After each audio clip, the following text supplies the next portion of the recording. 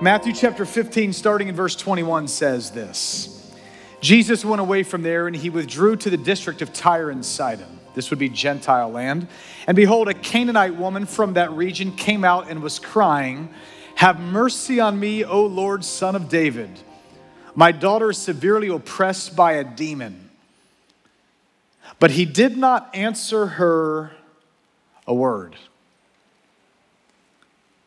Have you ever felt like God was not answering you a word?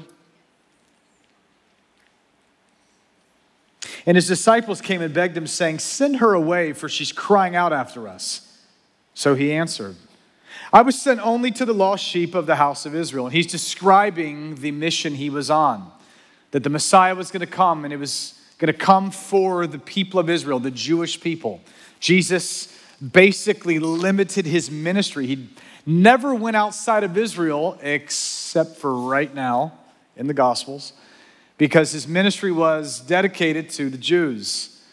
"I've only been sent to the lost sheep of the house of Israel." But she came and knelt before him, saying, "Lord, help me." Señor, ayúdame. Amen.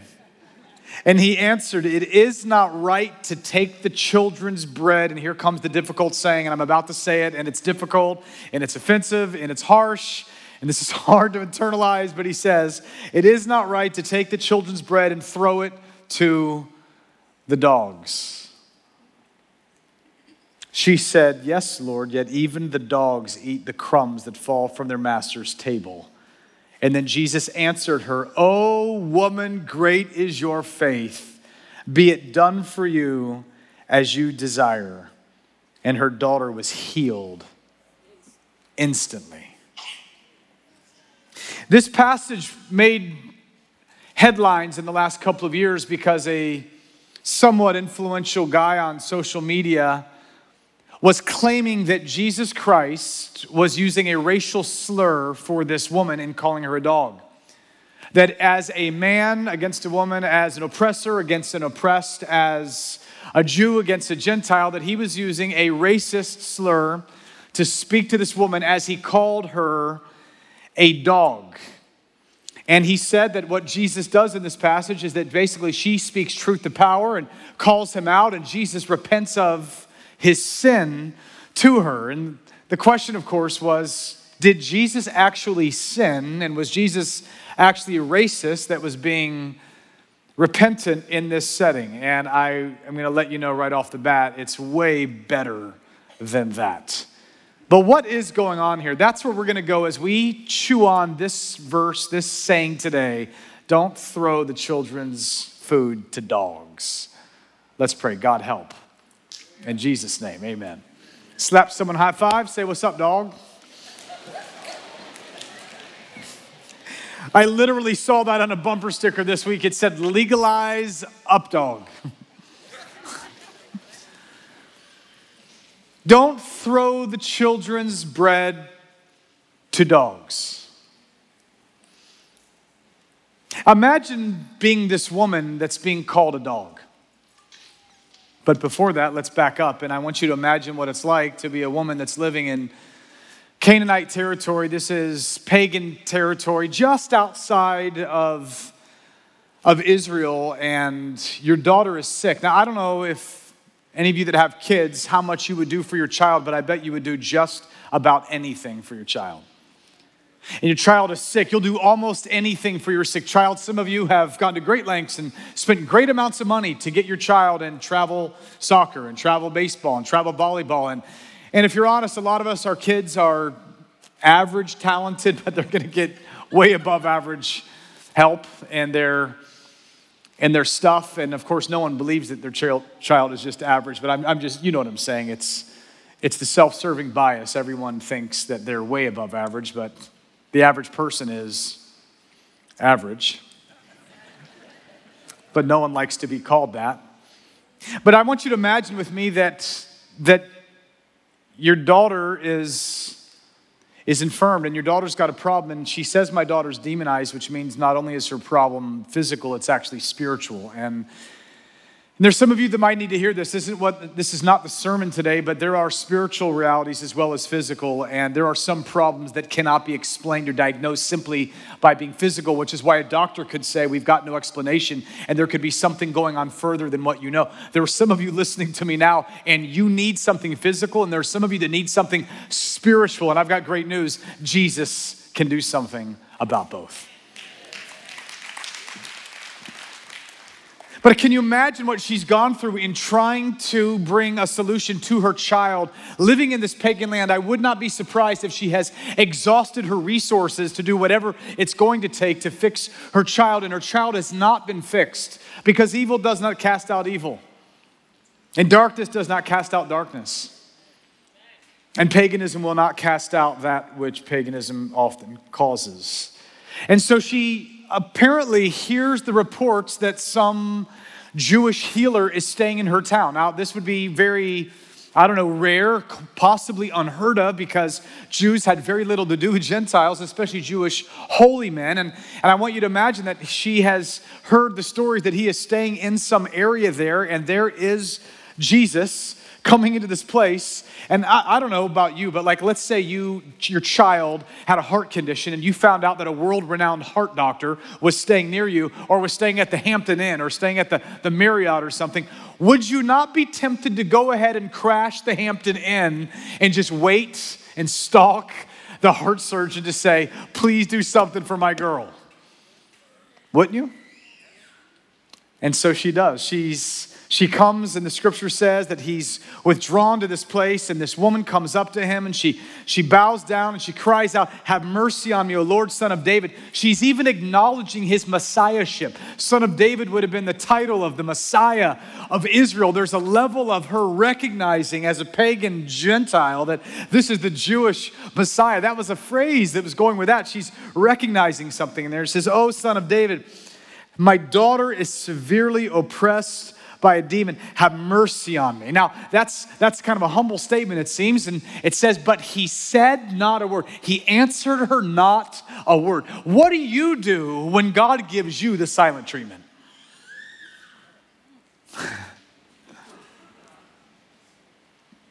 What do you do when people give you the silent treatment? Well, I know what most of us do. We harden our hearts and say, if that's how you're going to treat me, then that's how I'm going to treat you, don't we? I mean, it's quid pro quo. It's you reap what you sow. It's I'm going to give you what you deserve. This Jesus is giving her the silent treatment. And if it ended there, the story would be over. And if we're honest, that's where most of us end. We pray a prayer. It doesn't get answered. We say, well, I tried. I did that. I've been there. I've done that. It did not work. Let me just give you some good news today. Some of you have given up on something you never even tried yet. Because a lot of us thought the message was, go and ask God a little something, something. If he doesn't answer in 30 minutes or less, if it's not like a Domino's pizza delivered, then it's not going to happen.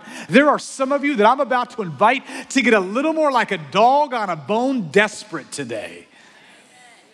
And I'm going to make you a promise that there are some of you that today something's going to shift where you're going to know, okay, wait a minute, maybe it hasn't happened yet, but that doesn't mean it's not going to happen, because this is the God who answers. So she keeps on coming to Jesus, and the disciples say, send her away, like she's bothering us. I mean, I want you to imagine, like the Greek tense that this passage, it's going out of its way, that you don't catch it in English, but in the Greek that this is written, it's a present progressive. Like in Spanish, we'd say, ella estaba hablando. That'd mean like she was talking and estaba gritando. She was crying out and crying out. She kept on crying out. She continued to cry out. Imagine if there was a heckler in the room that said, oh, give me some food, give me some food, give me some food. Eventually, the disciples were like, send her away. She's bothering us. And then Jesus breaks down a theological explanation when he says, I was sent only to the lost sheep of the house of Israel. He's letting her and them know that he appropriately is fulfilling Old Testament prophecy where the Messiah was going to come to the house of Israel. Now, what many of them did not know was that there was embedded in Old Testament prophecy words that the Messiah would not just be a light to the Jews, but he would actually be a light to the Gentiles. But they did not know that, and they couldn't yet hear that. And yet what he's doing is reinforcing this limited mission, you might say, where he's letting her know, listen, woman, I need you to understand, it's not about you. And by the way, I need to tell some of us this. It's not about you. And I realize every room we walk in, we kind of feel like we're watching like The Office or one of those shows where there's a camera following it. Every room you walk in, the camera always follows you, which makes you tempted to think it's all about you. And he's letting her know, hey, woman, sometimes it's not about you. I only came for the Jews. I didn't come for the Gentiles right now, is what he says to her. But she came and knelt before him. She kept on. She says, Lord, help me. Everyone say, Señor, ayúdame. She says, Lord, help me. And then he breaks the silence to her and says, woman, it's not right to take the children's bread and throw it to the dogs. There's food for the dogs. And it's not right to take the children's bread and throw it to the dogs. Now, the question is, what do you do when Jesus calls you a dog? What do you do when anybody calls you something you don't want to be called? Because let's get clear, sometimes I don't know that any of us are hearing God's voice clearly say, mira, perrito. Look, dog.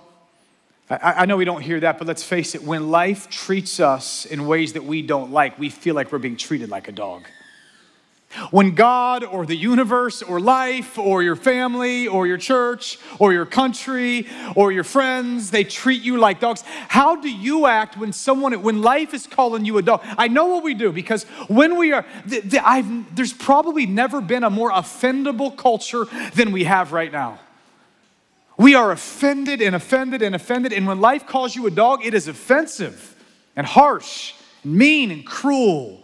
And so we peace out and we quit and we're done and we cancel and we call out.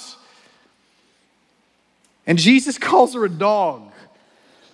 And there's an interesting thing about this. I mean, this has been a debated passage for 2,000 years, because people are like, well, he couldn't be saying this because, and we even try to get Jesus out of the trouble of this passage. And some have noted that the Greek word for dog here it's kind of like a puppy. Like you can use the word like there's a dog, and then there's like a little dog, like un perrito versus un perro. You know, like there's this idea of a doggy. And it's like, but let me just tell you though, whether it's a dog, doggy, puppy, greyhound, you name it, there is not a good word in the Bible mentioned about dogs. In the Bible, every time the word dogs get mentioned, there's one overwhelming theme in Scripture about the dogs. Dogs are unclean. Now, I know how many, let's just do the quick survey just so I understand. How many of you guys have a dog? Raise your hand if you got a dog. All right. How many of you guys have let your dog eat off your fork before? Who's ever done that? All right, about half of you. Okay, there it is. That's great. Lovely. I've even seen some of you French kiss your dogs. They come up and you're like, hey, little buddy, you know, and they're just kind of... I get it, like as Americans with our little house pets that we have, it's hard for us to relate to how in Scripture from cover to cover dogs represent uncleanness.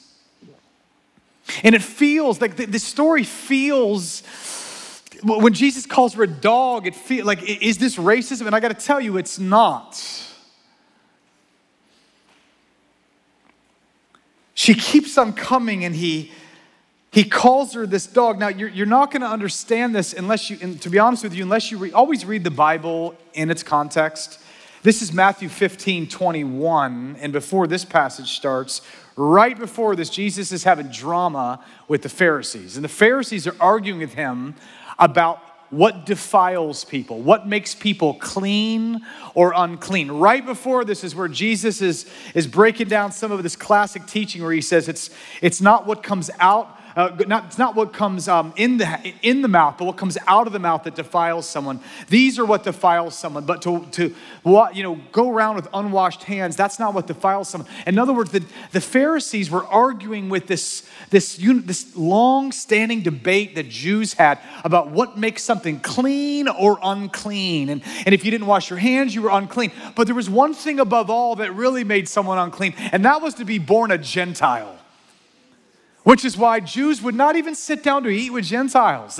And Jews wouldn't have anything to do with Gentiles.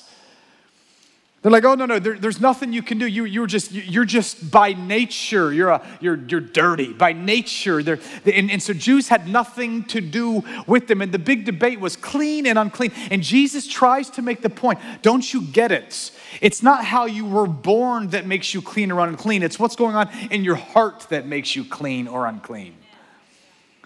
But they're arguing, they don't seem to get the point, and it is just beautiful irony that Jesus' next move is to leave Israel and go to a Gentile place called Sidon and Tyre, full of Gentiles and Canaanites and pagans and idol worshipers and very unclean people that the Jewish people called dogs.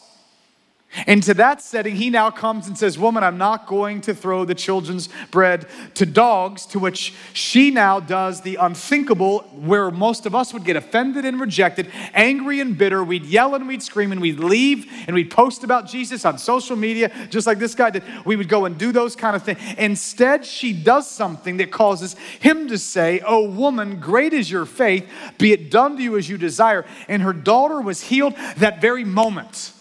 Now, church, this is a very simple sermon today that I'm trying to get us to believe like her. I want to get us to be like her. I want you, when you're looking at your heroes in life, to say, that is one of my heroes. It's this woman. And the reason this matters so much is because there's so many of us that our children are not getting healed because we have not learned this lesson. And the blessings are not being received because we have not learned this lesson. And there are so many promises of God that do not come true in our lives because we've missed this amazing message right here. What this woman does when she is ignored. What this woman does when she could have been offended. What this woman does when she seems to get rejected. But mark my words, when God seems to be disappointing you in the short run, it's only because he's preparing to redeem you in the long run. And this woman is going to get something better than she has even bargained for, better than she can even imagine. And her response to he calls her a dog, and her response is amazing. And here it is, right there. It's really the secret of the passage. It's right here in verse 27. She says, yes, Lord. Can everyone just say, yes, Lord? Yes, Lord. I agree.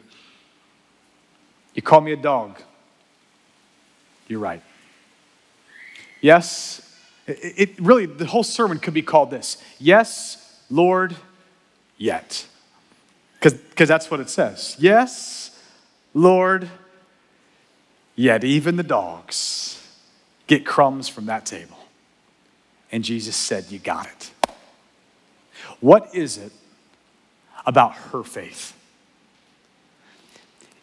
It is a persistent, stubborn, assertive, humble, meek, modest, I won't give up kind of faith. And I dare you to get it until the rain comes down. So how do we get that kind of faith?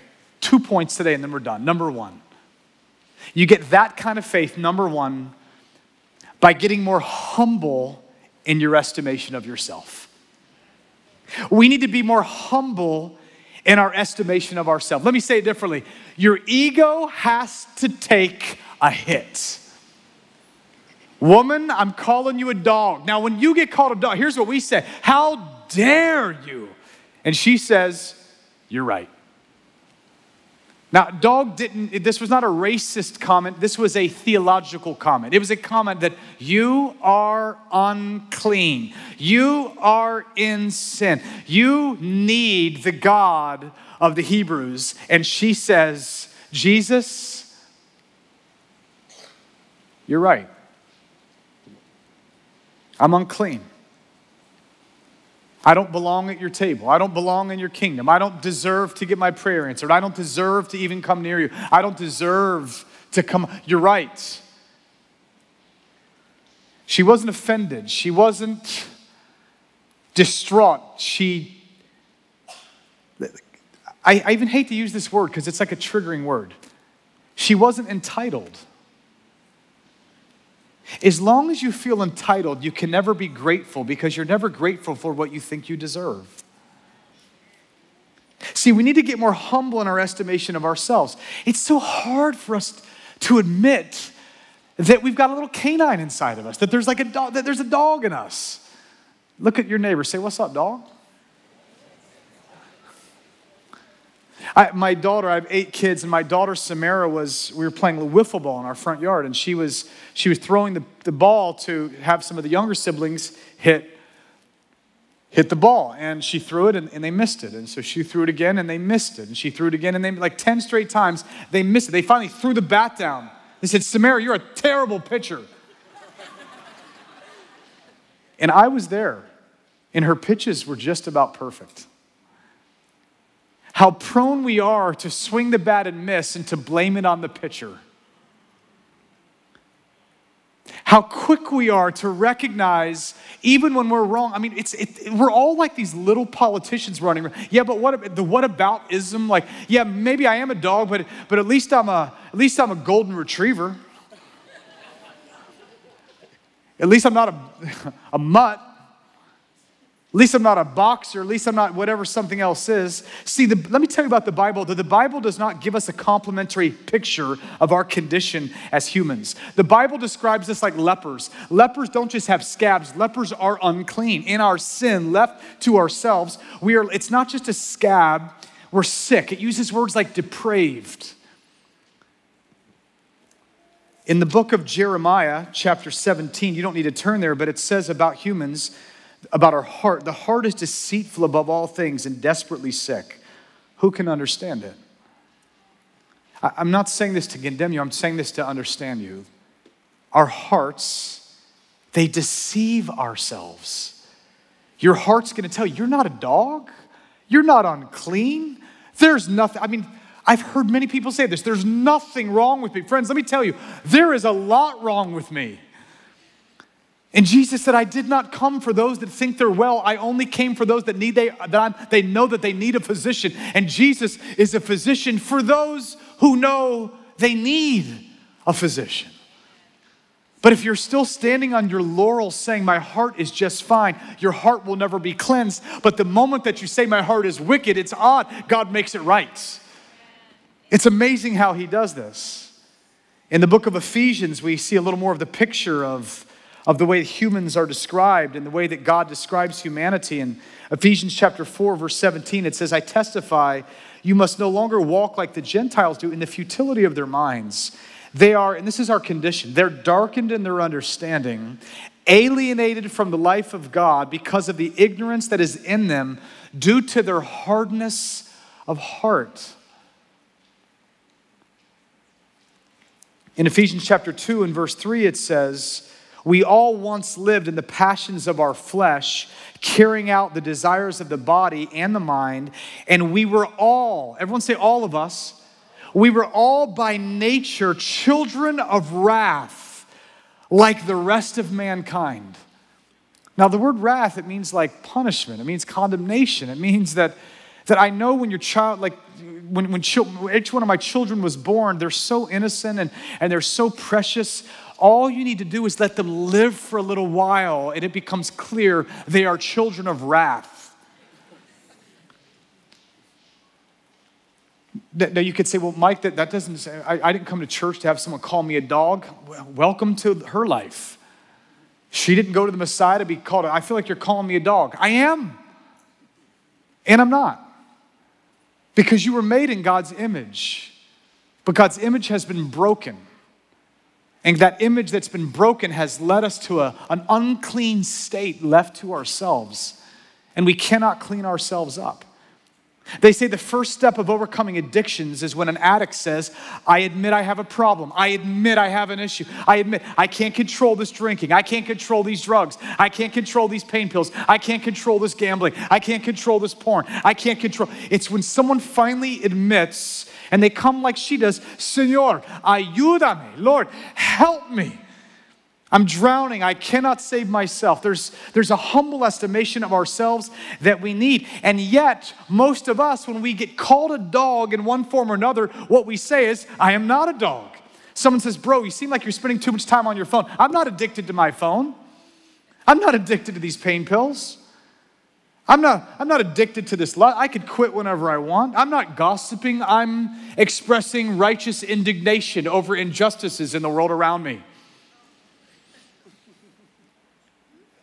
Hey, bro, seems like you got some problems here. Yeah, but what I'm doing, it's not worse than anybody else, says every dog in the pound. See, what's wild to me is Jesus calls her a dog, and she says, Lord, you're right.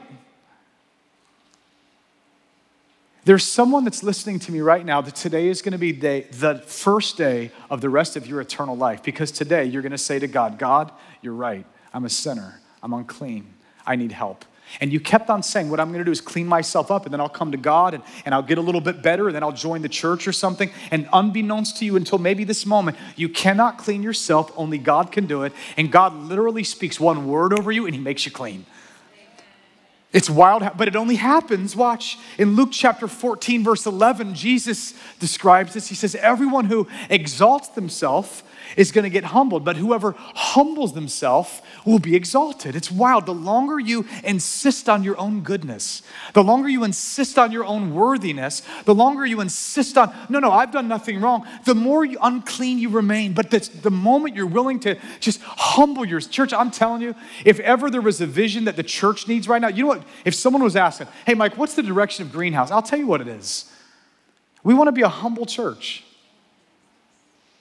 In a world of like celebrity culture and celebrity churches and celebrity preachers and celebrity Christians, and everyone's posting all their cool stuff online, and I mean everything is out there for everyone to see. We boast about everything on our phones and all. It's like if ever there was a need, we need the church to look like our humble master again.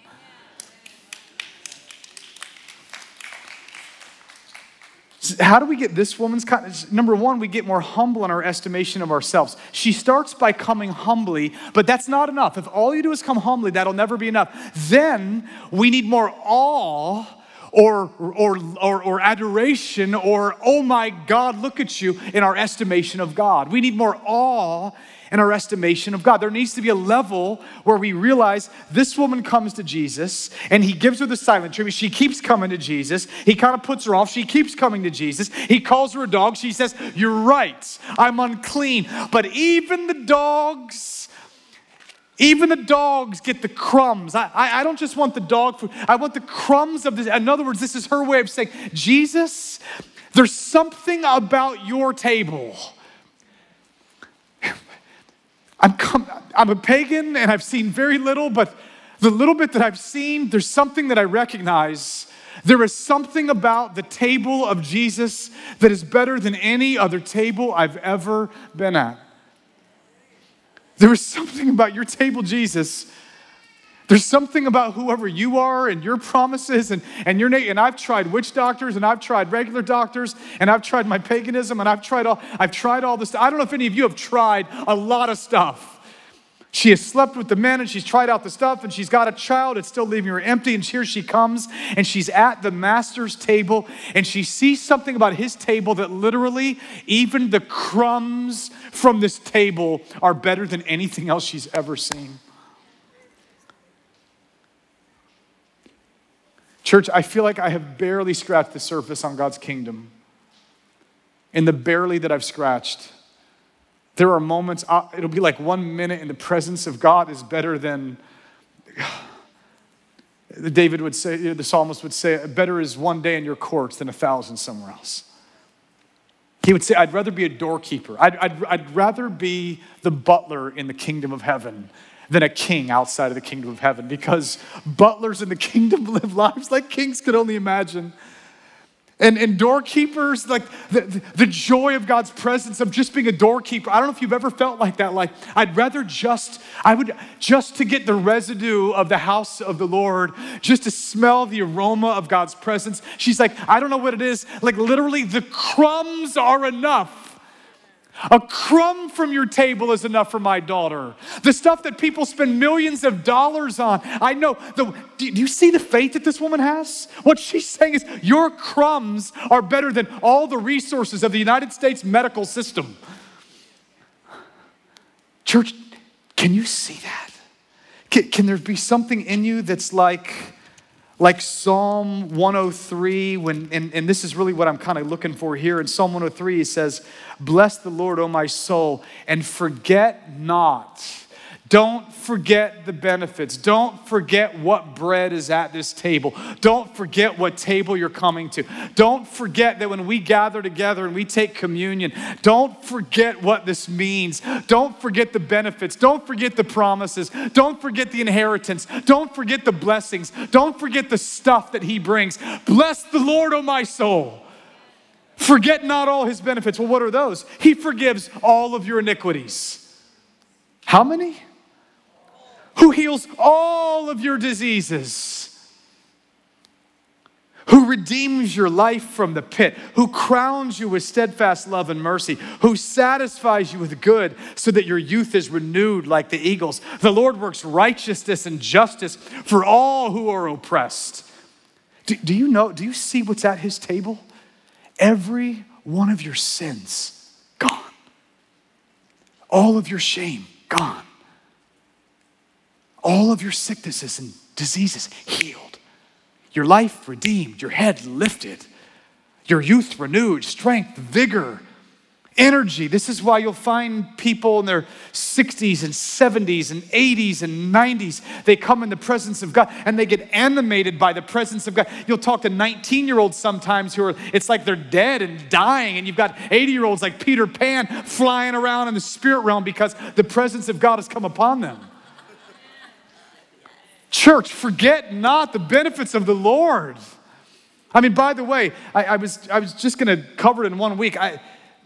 One of the benefits of the Lord that she's seeming to pick up on, Jesus says it's not right. You're asking for a healing. It's not right to give the children's bread to dogs. Let me make a prophetic revelation for you. Healing is the children's bread. This Wednesday, I'm calling anybody in our church that's willing to. I'm calling for a day of prayer and fasting for healings. All day long on Wednesday. We pray in this. We have a prayer set in the morning. We got a prayer set in the afternoon. At noontime, we'll have surge happening that night. But all day long on Wednesday, anyone in our church willing to pray and fast, we're going to pray and fast because next Sunday, I'm going to preach part 2 of this. Children is the healing is the children's bread. And we're going to anoint with oil. We're going to pray. We're going to believe God for sicknesses that have been on people's lives for months or years to be healed in Jesus' name. On what basis are you doing that, Mike? On the basis of Jesus, who said healing is the children's bread. I'm going to take him at his word. She is saying, when I come to your table, even the crumbs are enough. This table, she recognizes it. This isn't just for the kids. This isn't just for Israel. This isn't just for Jews. This isn't just for Semites. This isn't just for men. This isn't just for women. This isn't just for the educated. This isn't just for people of color. This isn't just for Hispanics. This isn't just for Easterners. This isn't just for Westerners. This is for everybody. Everyone's got a place at this table. Everybody has a place. Jesus, I recognize something. Maybe no one else sees this. I see what's up here. The master is in this Canaanite territory. I'm getting mine. Church, I kind of want us even showing up at church on Sundays like, Lord, someday someone's going to be in need. And if it's me today, Lord, I'm going to grab a hold of the promises of God. I will not forget the benefits of the Lord. You get a new job, you say, hey man, what are the benefits of this job? Like, well, you get 1 day off a year. Bad job. What are the benefits? Well, you don't get Labor Day, you don't get Memorial Day, you don't get Christmas, those are bad benefits. You don't get health care, those are bad benefits. I mean, a lot of us are way more in touch with the benefits of our job than the benefits of our kingdom.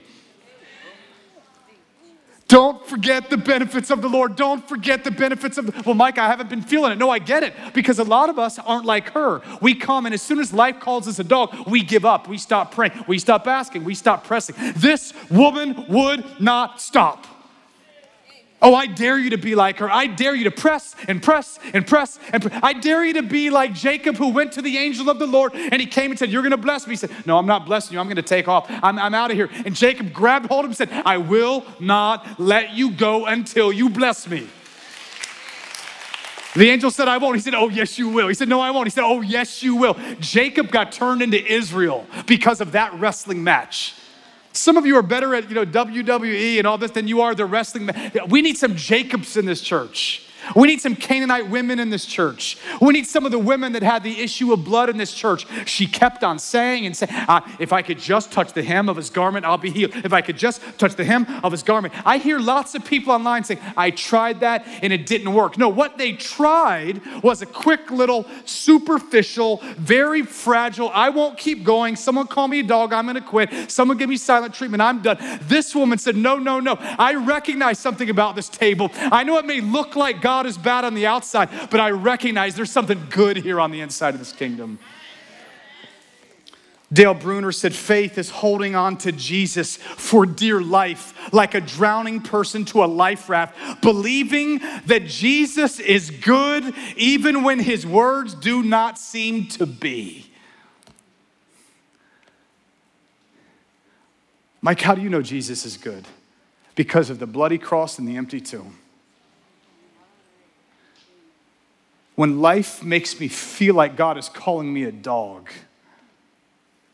I remember that at this table, crazy things happen. At this table, wild things happen. When you come to this table, sinners get turned into saints and dogs get turned into daughters. At this table, demonized children get healed. At this table, things don't stay the same. At this table, and I'm daring us and I want us to be like that. And you know what? Sometimes it seems like the waiting line is too long. I'm not waiting 15 minutes to get into Outback. I'll go somewhere else. And so we settle. We settle for Zaxby's when God had a steak for us. I shouldn't name names of places. But there's a table. Can I just brag on the table of the Lord? There's no table like the Lord's table. There's no person like the Lord himself. There's no presence like his presence. There's no kingdom like his kingdom. There's no voice like his voice. There's no power like his power. There's nothing like the table of the Lord. Man, I'm jealous for us to know the goodness and the greatness of the Lord. And when he seems to be disappointing us or putting us off, just rest assured, there is a crazy theme in Scripture. Unclean people are strangely drawn to Jesus when they're willing to admit they're unclean. And they don't stay that way.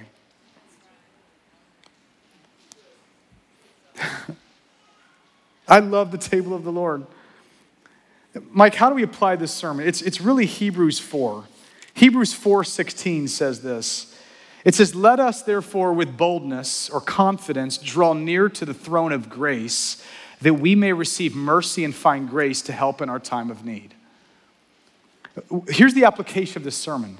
I want you to come humbly and boldly. Humbly, and it almost seems contradictory. It's not. Come humbly. I know I'm a dog. I know I don't deserve it. But come boldly. He doesn't keep me as a dog, and he makes me his child.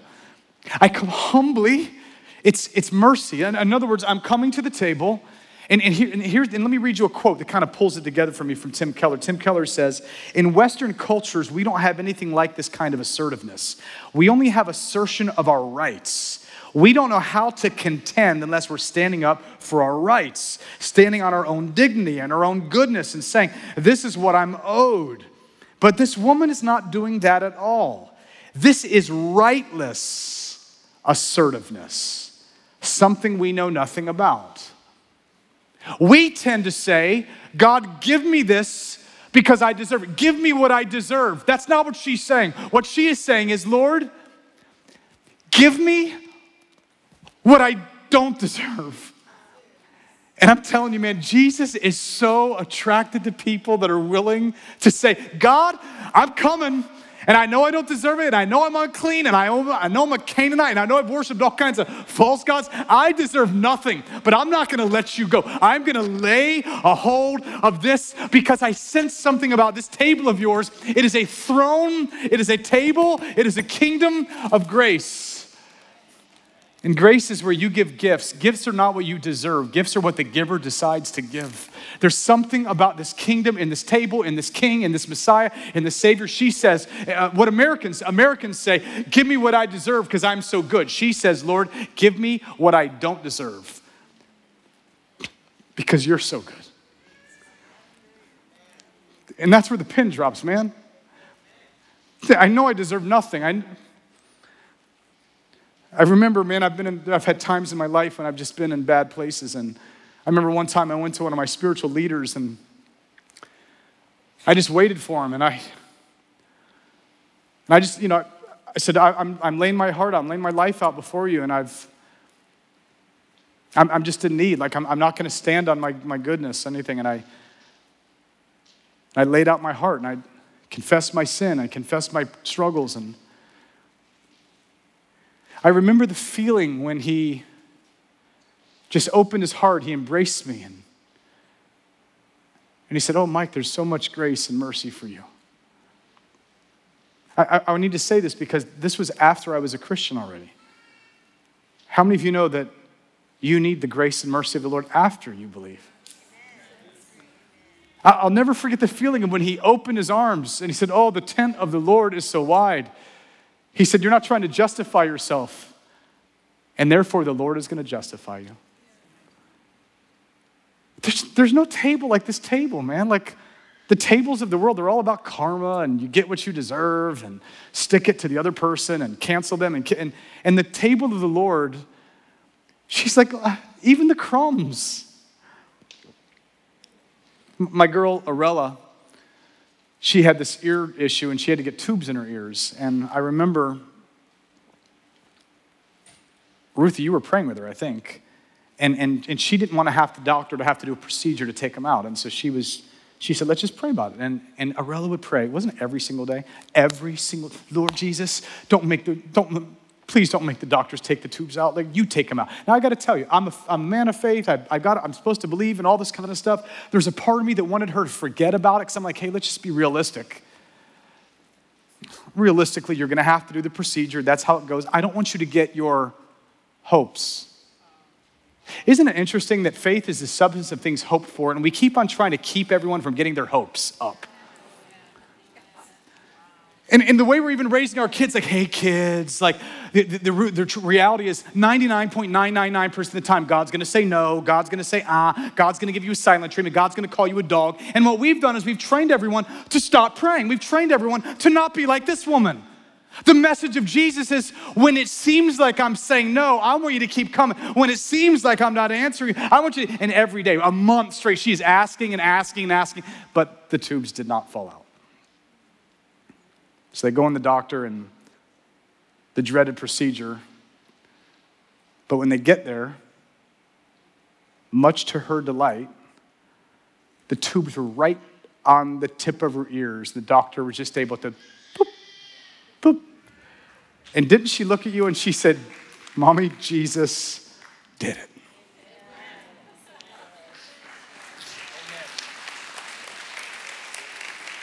Because this table, I'm not saying we deserve it. We don't. We're asking for what we don't deserve. Not because we're good, because he is. That's the whole sermon. Can you imagine how much the world would change? Our marriages would change. Our homes would change. Our roommate situations would change. If we stopped coming on our own laurels and we acknowledged there's dog-like tendencies in us. And we're coming, and there's even a level of stubborn, persistent, demanding. God, next Sunday, heal the sick. Heal those that have cancer. Heal diabetes. Heal sickle cell anemia. Take all sort of colitis and remove it from people's lives in the name of Jesus Christ. But I'm not asking because we deserve it. I'm asking because he deserves it. It's not by our stripes that we're healed. It's by his stripes that we're healed. It's not by our goodness, it's by his. But I'm tired of living a Christian life where I'm constantly forgetting the benefits of the Lord. And I'm calling you to do the same. Here's the irony of the passage, and this is where I end it. Jesus goes to the only time he leaves Israel to go into Gentile territory. And he goes and he tells a woman, I've only come for the Jews. And yet right after this passage, you're going to see he goes right back to the Sea of Galilee and he goes right back to Israel. It's very clear, although he's telling her it's not about you. As far as I can tell, this trip was all about her. Because Jesus loves to take dogs, and when they come to his table, they do not stay dogs. Behold, what manner of love the Father has given unto us, that we should be called the children of God. Well, Jesus said he's only coming for the believers. What's he doing there? Because the woman came to get her daughter healed, and in the process, she got converted on the spot. Because when you come to his table, it's always more than you ever imagined. Because there's no one like him. It's not right to give the children's bread to dogs. How can Jesus say this? Because he's going to pay for the bread himself. Because he is the bread of life. He's going to go up on a cross where he's going to pay the ultimate price. He's going to die. He's going to rise. And everyone who looks at him like that, they don't stay dogs, and they don't stay unclean, and they don't stay cursed, and the demons don't stick around. And I just want to announce to us as a church, freedom and deliverance and healing and wholeness and hope and power and authority and destiny. If we'll come humbly, he's going to lift us up. Let's pray.